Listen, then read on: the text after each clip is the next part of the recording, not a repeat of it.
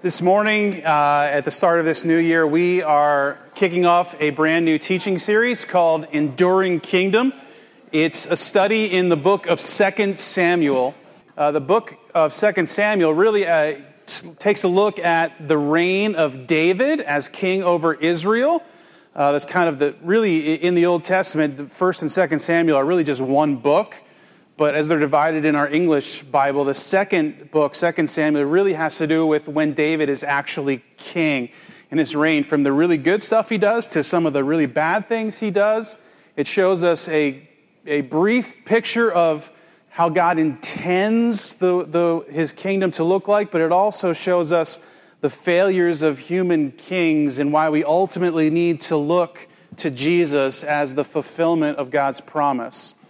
2 Samuel hits its climactic moment in chapter 7, where God says to David, "Your offspring will sit on the throne of my kingdom forever." And so this is why we've got enduring kingdom. Of course, this ultimately leads to Jesus being born in Bethlehem like David and coming from the family of David to be the ultimate fulfillment of 2 Samuel chapter 7. So, to put into context, as we're about to jump into 2 Samuel chapter 1, let me kind of give you a quick, very, very quick overview of 1 Samuel. In 1 Samuel, the prophet Samuel is born miraculously to a woman named Hannah who could not have children. Hannah returns Samuel to God, understanding he's been a gift to her from God. And Samuel becomes a great prophet and priest for God. God speaks through Samuel to lead his people. His people ultimately want to be a lot like the other nations around them, and so they ask God for a king. And they look for a king kind of in human fashion, a big hulking man who looks like he can lead them and who's been victorious in battle. And so ultimately, God allows Saul to be named king. And it does not take long before we see the error of human ways in wanting a king, because what they're actually doing is rejecting God's rule over them. And Saul very quickly begins to pursue his own glory, and ultimately by chapter 15, God is rejecting Saul as king. Samuel says to him pretty emphatically, God would have established your family's rule over this kingdom forever had you not turned your back on him. And so then David is anointed king. David has these amazing victories over Goliath and all kinds of military victories. He's postured himself as a servant to Saul, but Saul is incredibly jealous of David, and he knows that eventually David is going to become king. And so Saul actually begins to persecute and make life miserable for David, so much so that David goes on the run. And it says of him, there's times he has no place to lay his head. This is the anointed king of Israel, roaming around, living in caves, pretending to be paranoid so he can be welcomed in by neighboring nations. And this ultimately leads to the end of 1 Samuel, where Saul is in battle and he is defeated in battle by the Philistines, and he is killed in 1 Samuel chapter 31. And that brings us to 2 Samuel chapter 1. So if you have a copy of the scriptures, feel free to turn there. If you'd like one and don't have one, there's several on the back table, or feel free to just listen as I read. 2 Samuel chapter 1. After the death of Saul, David returned from striking down the Amalekites and stayed in Ziklag for 2 days. David was not involved in the military campaign that Saul was in. He was battling a group of Amalekites who had plundered the town of Ziklag and had taken all kinds of loot from there, as well as women and children. And so David went and under God's power, defeated the Amalekites, brought everyone home safely. So David's down there. On the third day, a man arrived from Saul's camp with his clothes torn and dust on his head. When he came to David, he fell to the ground to pay him honor. "Where have you come from?" David asked him. And he answered, "I have escaped from the Israelite camp." "What happened?" David asked. "Tell me." The men fled from battle, he replied. "Many of them fell and died, and Saul and his son Jonathan are dead." Now, if you remember, Jonathan is the son of Saul. He's the rightful heir to the kingdom upon Saul's death, but Jonathan is also BFFs, for lack of a better word, with David, and has recognized David's reign and God's blessing on David, so he has relinquished his right to the crown so that David might have it. David and Jonathan have an incredible relationship. So both Saul and Jonathan are now dead in this battle. Verse 5, "Then David said to the young man who brought him the report, 'How do you know that Saul and his son Jonathan are dead?' And the Amalekite says, 'I happened to be on Mount Gilboa, and there was Saul leaning on his spear with the chariots and their drivers in hot pursuit. When he turned around and saw me, he called out to me, and I said, "What can I do?" And he asked me, "Who are you?" And I said, "I'm an Amalekite." And then he said to me, "Stand here by me and kill me. I'm in the throes of death, but I'm still alive." So I stood beside him and killed him, because I knew that after he had fallen, he could not survive. And I took the crown that was on his head and the band on his arm, and have brought them here to my Lord." Then David and all the men with him took hold of their clothes and tore them. They mourned and wept and fasted till evening for Saul and his son Jonathan, and for the army of the Lord and for the nation of Israel, because they had fallen by the sword. David said to the young man who brought him the report, "Where are you from?" And he said, "I'm the son of a foreigner, an Amalekite." And David asked him, "Why weren't you afraid to lift your hand to destroy the Lord's anointed?" And David called one of his men and said, "Go strike him down." So he struck him down and he died. For David had said to him, "Your blood be on your own head. Your own mouth testified against you when you said, 'I killed the Lord's anointed.'" And David goes on from there to write a beautiful poem of grief that he has recorded in the book of Jashar, so that the nation of Israel would be able to revisit this moment of national grief. In 2 Samuel chapter 1, there's confusion about what's going on. And all of a sudden, there's battles going on up here, over there, and all of a sudden this Amalekite shows up and says to David, "Oh, by the way, the Israelites have lost, the king is dead, and your best friend is dead too." And so David is trying to figure this out, and he's processing and he says, "Well, explain to me, tell me what happened." And the Amalekite says, "Well, I came across this guy, and it turned out to be the king. And he was leaning on his spear. And he said, 'Hey, who are you?' And I said, 'I'm an Amalekite.' And he said, 'Well, come on over here and kill me.'" Now, did this story make any sense to you? This is the most bizarre story we've ever heard. And in fact, if you would traipse back one chapter into 1 Samuel, you would find out that nothing this man has said is true. It's a complete fabrication. It's an utter lie. What had happened in 1 Samuel chapter 31, as the storyteller tells us, is that Saul was wounded in battle, and he knew he was going to die, and he did not want the enemy to capture his body so that he would be taken and tortured. And so he turned to his armor bearer and said, "Kill me, because surely I'm going to die." And the armor bearer said, "No way, I'm not going to kill you." And so Saul took his own sword and ended his own life. And the armor bearer who was next to him took his sword and ended his life. And probably what happened was somehow an Amalekite is showing up on this field, finds Saul dead, and seeks to capitalize on a winning situation for him. What we have here is a crazy story. And what the narrator really wants us to begin to do is to begin to compare this Amalekite to David. Who are they and how are they responding to these situations? And I would suggest to you, maybe the best way we can do this is to think of it in three words that start with the letter G. The first is greed, the second is grief, and the third is glory. Greed, grief, and glory. See, the Amalekite tells this complete fabrication. We know that this is a lie because we've read in 1 Samuel chapter 31 something that David had not yet understood because he was not privy to that information yet, that Saul had ended his own life. And really, I think David is beginning to understand as this story is unfolding that there are lots of holes in this story. For instance, how would Saul be all by himself on a battlefield?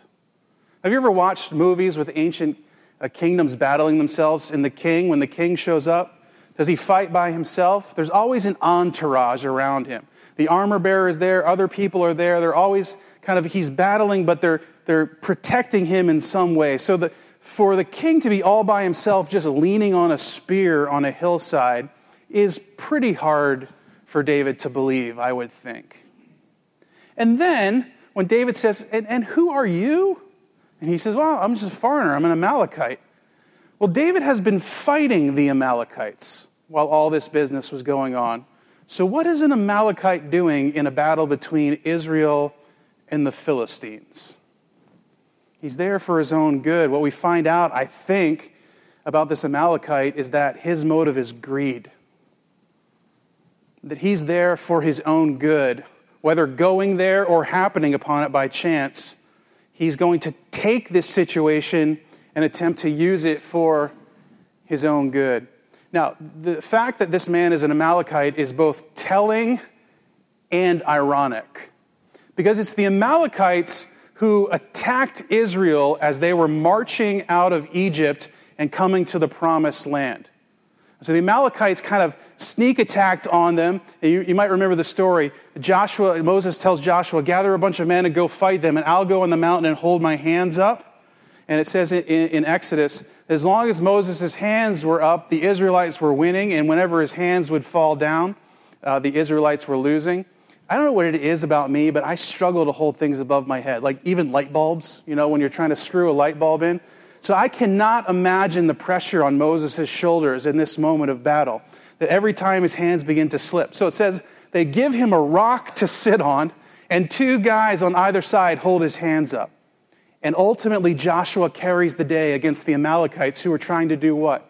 Seize on an opportunity for their own gain by attacking a country who has just escaped slavery from Egypt. It is both ironic and telling that this man is an Amalekite. Remember I said in chapter 15 of 1 Samuel that Saul was ultimately rejected by God? Do you know what caused Saul to ultimately be rejected by God? God said to Saul, I want you to go and attack the Amalekites, because they attacked the Israelites when they were coming up out of Egypt. And I promised the people then that I would blot these Amalekites out. He said, I want you to go and I want you to attack them and I want you to wipe them out. And he says, I want you to wipe out everything that they had, so they're blotted out. And so Saul goes and does this, except for all the things he thinks he can use and are helpful to him. So all the sheep and the goats and all the other plunder and stuff, he takes for himself. And so the prophet Samuel comes to him and says, what have you done? And he says, I've done exactly what God told me. There's this incredible little verse there, and Samuel says, then why do I hear the bleating of sheep in my ears? And oh, by the way, Saul was delayed in coming to meet Samuel because what was he doing? It says he was off building a monument to honor himself. It's both telling and ironic that these Amalekites who were supposed to be wiped out now come and bring the crown of Saul, who did not complete God's mission, to David. And then lastly, it's both ironic and telling because David himself has just returned from finishing the job that Saul never did by taking care of the Amalekites. Because Saul had not taken care of them, they had come back in and plundered. They had carried off women and children. David's men were so upset with him that their women, their wives, their kids, their families were gone, that they were turning on him. And David prayed and said to God, if we attack, will you be with us? And God says, I will. And so he goes, and no one is killed, and all of the glory of the town and the people are brought back. And David, in his obedience to God's command on his life, sees this great victory, and then here shows up an Amalekite. Don't you think it's both telling and ironic that this man happens to be an Amalekite? So why would he do this, right? Why on earth would the Amalekite take the crown and the armbands of Saul and bring it to David? Well, there's probably one of two things going on, and perhaps a combination of both. The first being, he would like to endear himself to this king who has just been victorious over his people. And what better way to do it than bringing the crown of David's seeming enemy, right? Saul and David are at each other. So he's looking for self-preservation. But I would imagine, especially the way that he concocts this story, which is pretty grandiose that he tells, that he's after not just self-preservation, but self-advancement. Don't you think? Like, the king's gonna owe me one for this.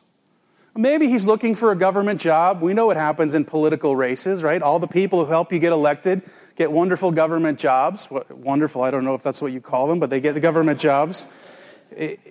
And so perhaps he's looking, or in some way to kind of, for David to owe him something for when he's in the moment. And see, all of this is driven by the belief, the human sort of mano a mano belief, that David would feel the same way as this Amalekite, that greed would win the day.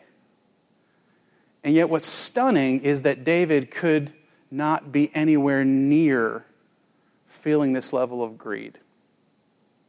And if we've read all of 1 Samuel, we would not be surprised at all by this story, because there's been numerous times throughout the life of David that he has had opportunity to grab the crown from Saul, and he has always resisted it. Remember, there's that one interesting story where David's hiding in a cave and Saul comes in to use the facilities, and he's squatting down to go to the bathroom in this cave, and David's right there.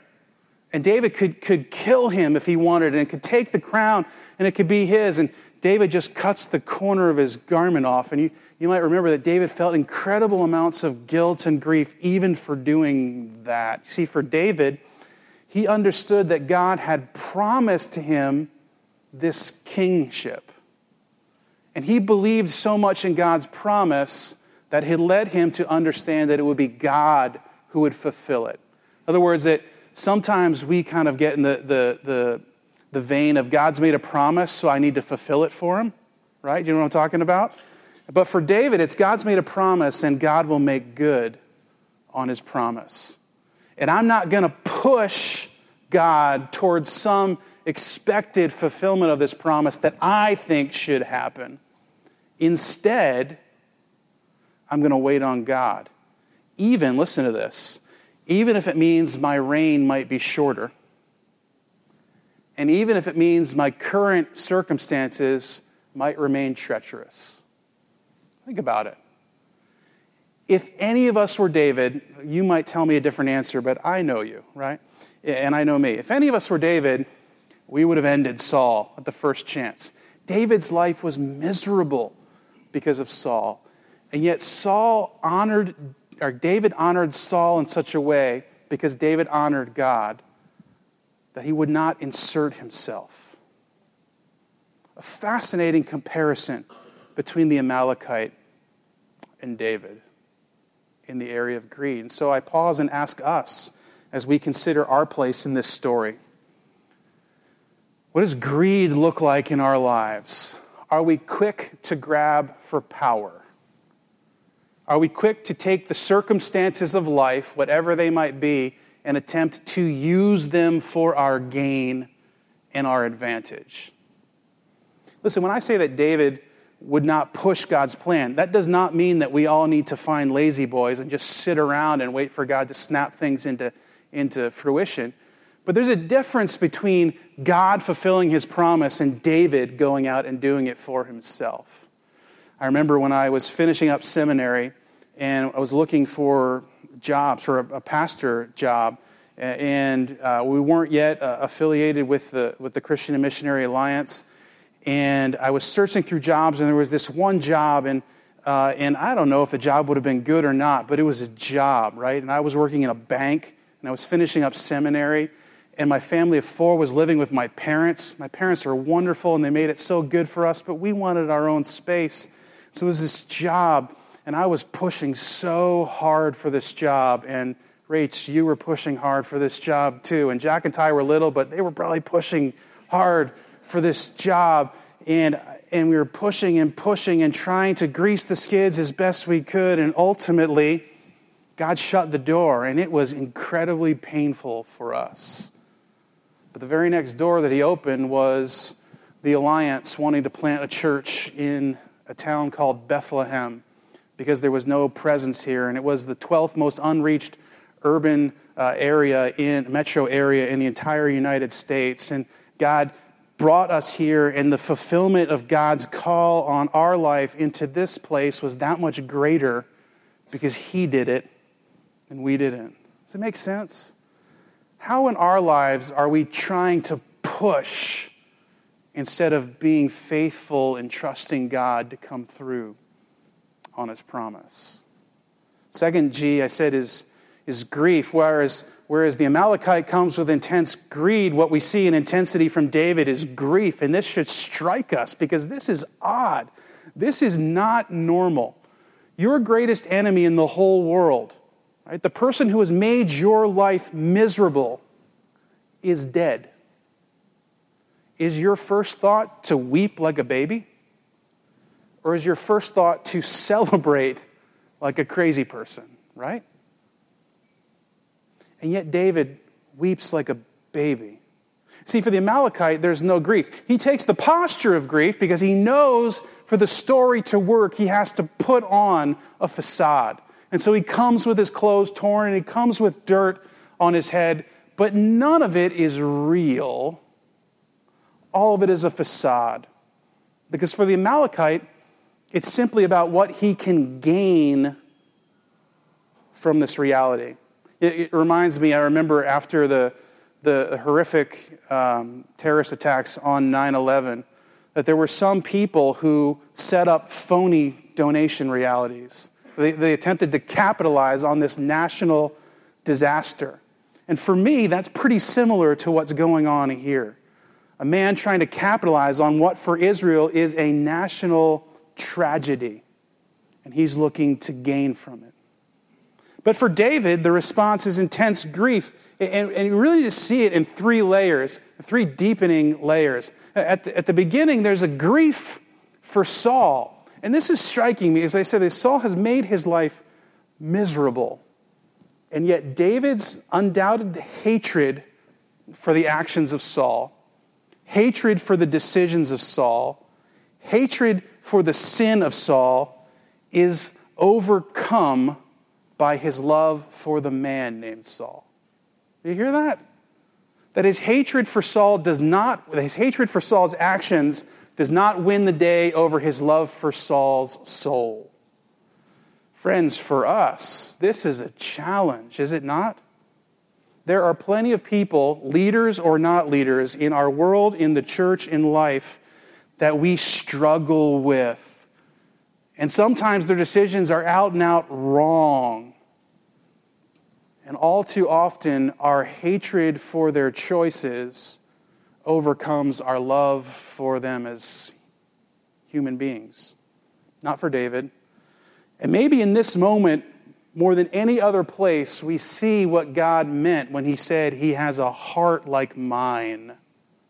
A compassion for people who even hate him.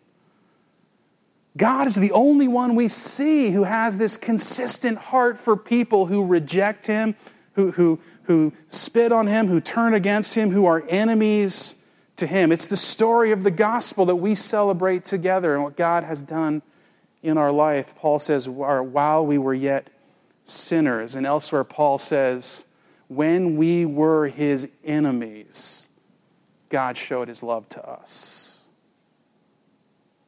In Proverbs chapter 24, verse 17, Solomon, David's son, no doubt learning from his father, said, never rejoice when your enemy falls. That's a jagged pill to swallow, isn't it? But see, David's grief for Saul is even overcome by his grief for Israel. He grieves for Saul, that Saul has been misled in this way, that Saul has made the choices he's made, and that his life has ended in the way it's ended.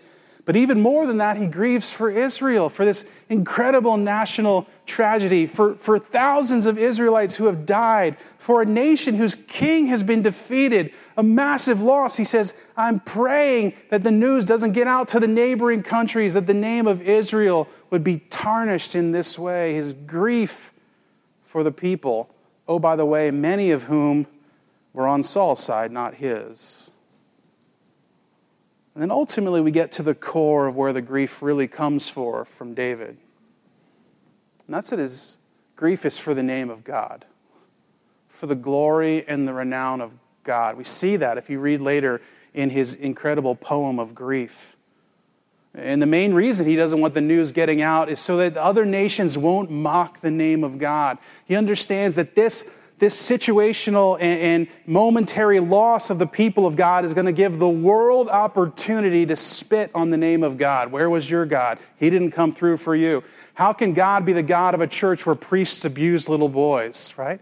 How can God be a God of a church where pastors are misogynists and where pastors are mistreating women? How can God be the God of a church? You understand, when there's a loss in the midst of the people of God, it's the name of God that takes the ultimate tarnishing blow. And for David, he says, my heart is grief-stricken. What about us? How do we respond? How do we respond when there's failure in the church? Are we angry? Are we prideful? Well, I would never do that. Or is our heart overwhelmed with grief, even in such a way that we would write a poem to be published in a book that would be read over and over and over again? Do we grieve for our leaders, even in their wrong choices? Do we grieve for the people of God? Do we grieve for the people of this world who are misled? Do we grieve for our own failures? And ultimately, do we grieve for the glory and the renown of God? We talk a lot here about union with Christ. That the greatest reality of the gospel is that we've been joined to Jesus. And that every promise God has made throughout Scriptures is ours because it is Jesus's. And so long as we are joined to Him, then it's ours. But the other side of being joined to Jesus is that in every single failure, we've brought Jesus into that. Do you see it? That in every victory Jesus has brought us into, we bring Him into our failures. Do you mourn for the renown of the name of God? And it brings us really to the third G, the G that is glory. Because at the core of it, the choice for grief or for greed in a situation like this really is rooted in who we're seeking to give glory to in our lives. Is it us or is it God? Someone once said that you can know all you need to know about the heart of a man by seeing what he celebrates and what he mourns. Think about that. Because you know what glory he's seeking. For the Amalekite, it's no secret. He's seeking his own glory. He's concocted a story where who is the hero? It's him. He's done everything he needs to do. You know what's telling about the Amalekite story? That he took the crown and the armbands but left the body. If he understood the national tragedy, he would have put the body on his horse or his mule or his shoulder and brought the whole body of Saul back. But instead, it was the Philistines who collected the king's body, who beheaded it, who hung it up in their village, and who made a mockery of it. This was never about the glory of God. It was never about even the glory of Israel. It was about the Amalekite as the hero and what he could gain from it. But for David, the whole thing is about the glory of God. Whereas the Amalekite takes a posture of a hero, David takes the posture of a mourner. Here's the man who now is king because the king is dead. And rather than grabbing the crown that is there for the taking more so than ever, he tears his clothes and he weeps like a baby. What about us? In your life, in the way that you have structured your life, in the rhythm of your life, who gets the glory? I hope that you are so much better than me, because way too often in my life, I have organized my life so that I get the glory. So that I am seen as significant or accepted or secure. Instead of declaring that my significance and acceptance and security is found in the glory of God. For me, I'm far too often the Amalekite. How about you? David's life is fascinating, isn't it? He's a humble shepherd living in a town called Bethlehem. And all of a sudden, Samuel shows up and it's a ceremony, but it's no big ceremony, kind of unceremoniously anoints him king, even though there seems to be other people in power at the time. And so he arrives on the scene as this king, and he wins some incredible victories. He slays a giant and leads to some other incredible victories for Israel. And yet the very people who he's been anointed for and sent to lead and to protect, they reject him.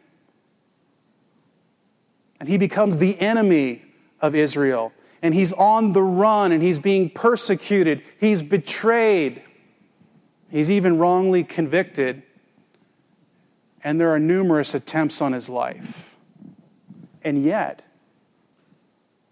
for David, there's no greed. There's no pushing forward the timeline of God, but humbly waiting for the moment when God comes through on his promises, so that God will get the glory and not him. And in the meantime, he grieves the reality of a people who have misunderstood. It sounds an awful lot like another king we know, doesn't it? A king who would call himself a great shepherd. A king who was born in Bethlehem. Born and called the King of the Jews, but pretty unceremoniously in a manger, like we just celebrated in Advent. Who would come on the scene and win some pretty incredible battles. Calming storms, casting out demons, healing the sick, multiplying bread, turning water into wine. And yet the very people who he'd been sent to save and to lead turn their back on him. And they reject him. And he's cast out and on the run. So much so that he would say of himself, the Son of Man has nowhere to lay his head. He was betrayed. And he was wrongly convicted. And whereas David faced constant threat of death, Jesus hung on a cross and took on the very nature of death. And isn't it fascinating that in the midst of this great kingly arrival, Jesus refuses to grab at the crown. He refuses to attempt to push the timeline forward for God. Even gets into a fight with his mom about it. Right? Even when the devil tempts him, he resists it. And even when his own flesh wants it, he submits to the will of God in the garden. So that at the right time, Paul writes to the Philippians, every knee would bow and tongue confess that Jesus Christ is Lord. And throughout his arrival on earth, what is constantly going on in the life of Jesus? He's constantly mourning the reality of humanity. Remember the famous time when Jesus comes and overlooks the town of Jerusalem, and it says he weeps for the city because they don't understand. They don't get it. And even as he hangs on the cross, friends, what does Jesus say to the Father about those who are persecuting him? Father, forgive them. They don't get it. He mourns for the people, for the name of God that is being tarnished in his own crucifixion. Because for Jesus, it is about God's glory. Famously saying in his prayer, "Your will be done, not mine." And submitting himself to it. See, this first chapter of 2 Samuel is set up to show us that the king that Saul wasn't, this David guy, he's someone you Israelites should follow. He gets it. But there's a bigger picture going on. Because when Jesus comes as the ultimate fulfillment of the Davidic throne, the point is to us who are reading the stories and watching the drama and hearing the sermons that this is the guy. He's the king. He's worthy to be followed. He understands. He is everything that we can never be. And so maybe the big question for us this morning is simple as this. Who gets to be king?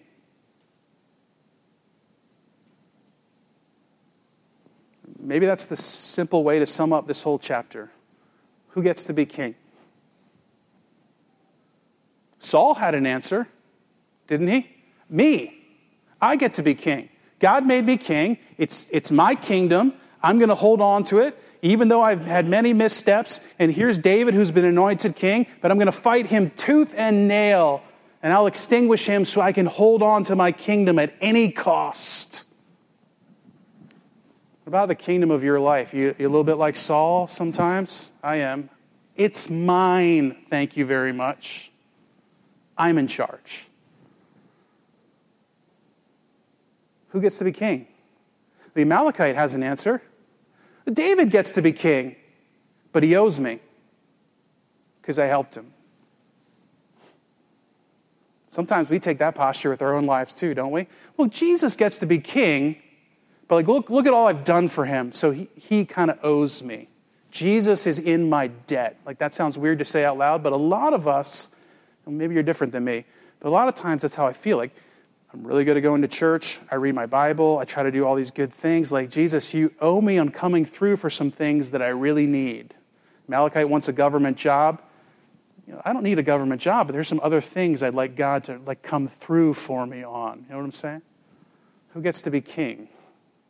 And then there's this other guy in the story. You hear about him a little bit in announcing his death, and you hear David really mourn this guy named Jonathan.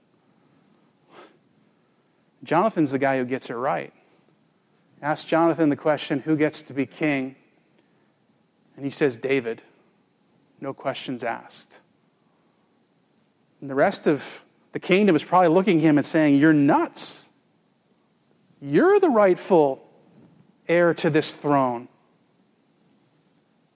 Jonathan says, no, this is the guy. David says of him in his poem of mourning that the love of Jonathan for him was greater than the love of a woman. He's talking about this agape love, this sacrificing love that Jesus would later say, greater love has no one than this, that someone would lay down his life for their friend. Jonathan has laid down his life so that David can ascend to the throne. I think the author is begging us to come to the same conclusion as Jonathan. Who gets control? You? You so that you can kind of twist the strings for God? Or does Jesus get control because he's the rightful king? Friends, here's what I know. The only way you come to the third conclusion is if you have a depth of love for Jesus that surpasses the love of a woman, in David's words. If you've come to truly know who Jesus is and what he's done in light of who you are and what you've done, it is the only way. There is no religious equation where just this morning you say, well, Adam said Jesus should be king, so today I make Jesus king. That doesn't work. It comes with soaking deeply in the narrative of God's love. See, because God is incredibly patient. His loving kindness extends to the ends of the ages. Patient so that every single one of us would turn and make him king. Can I pray with you?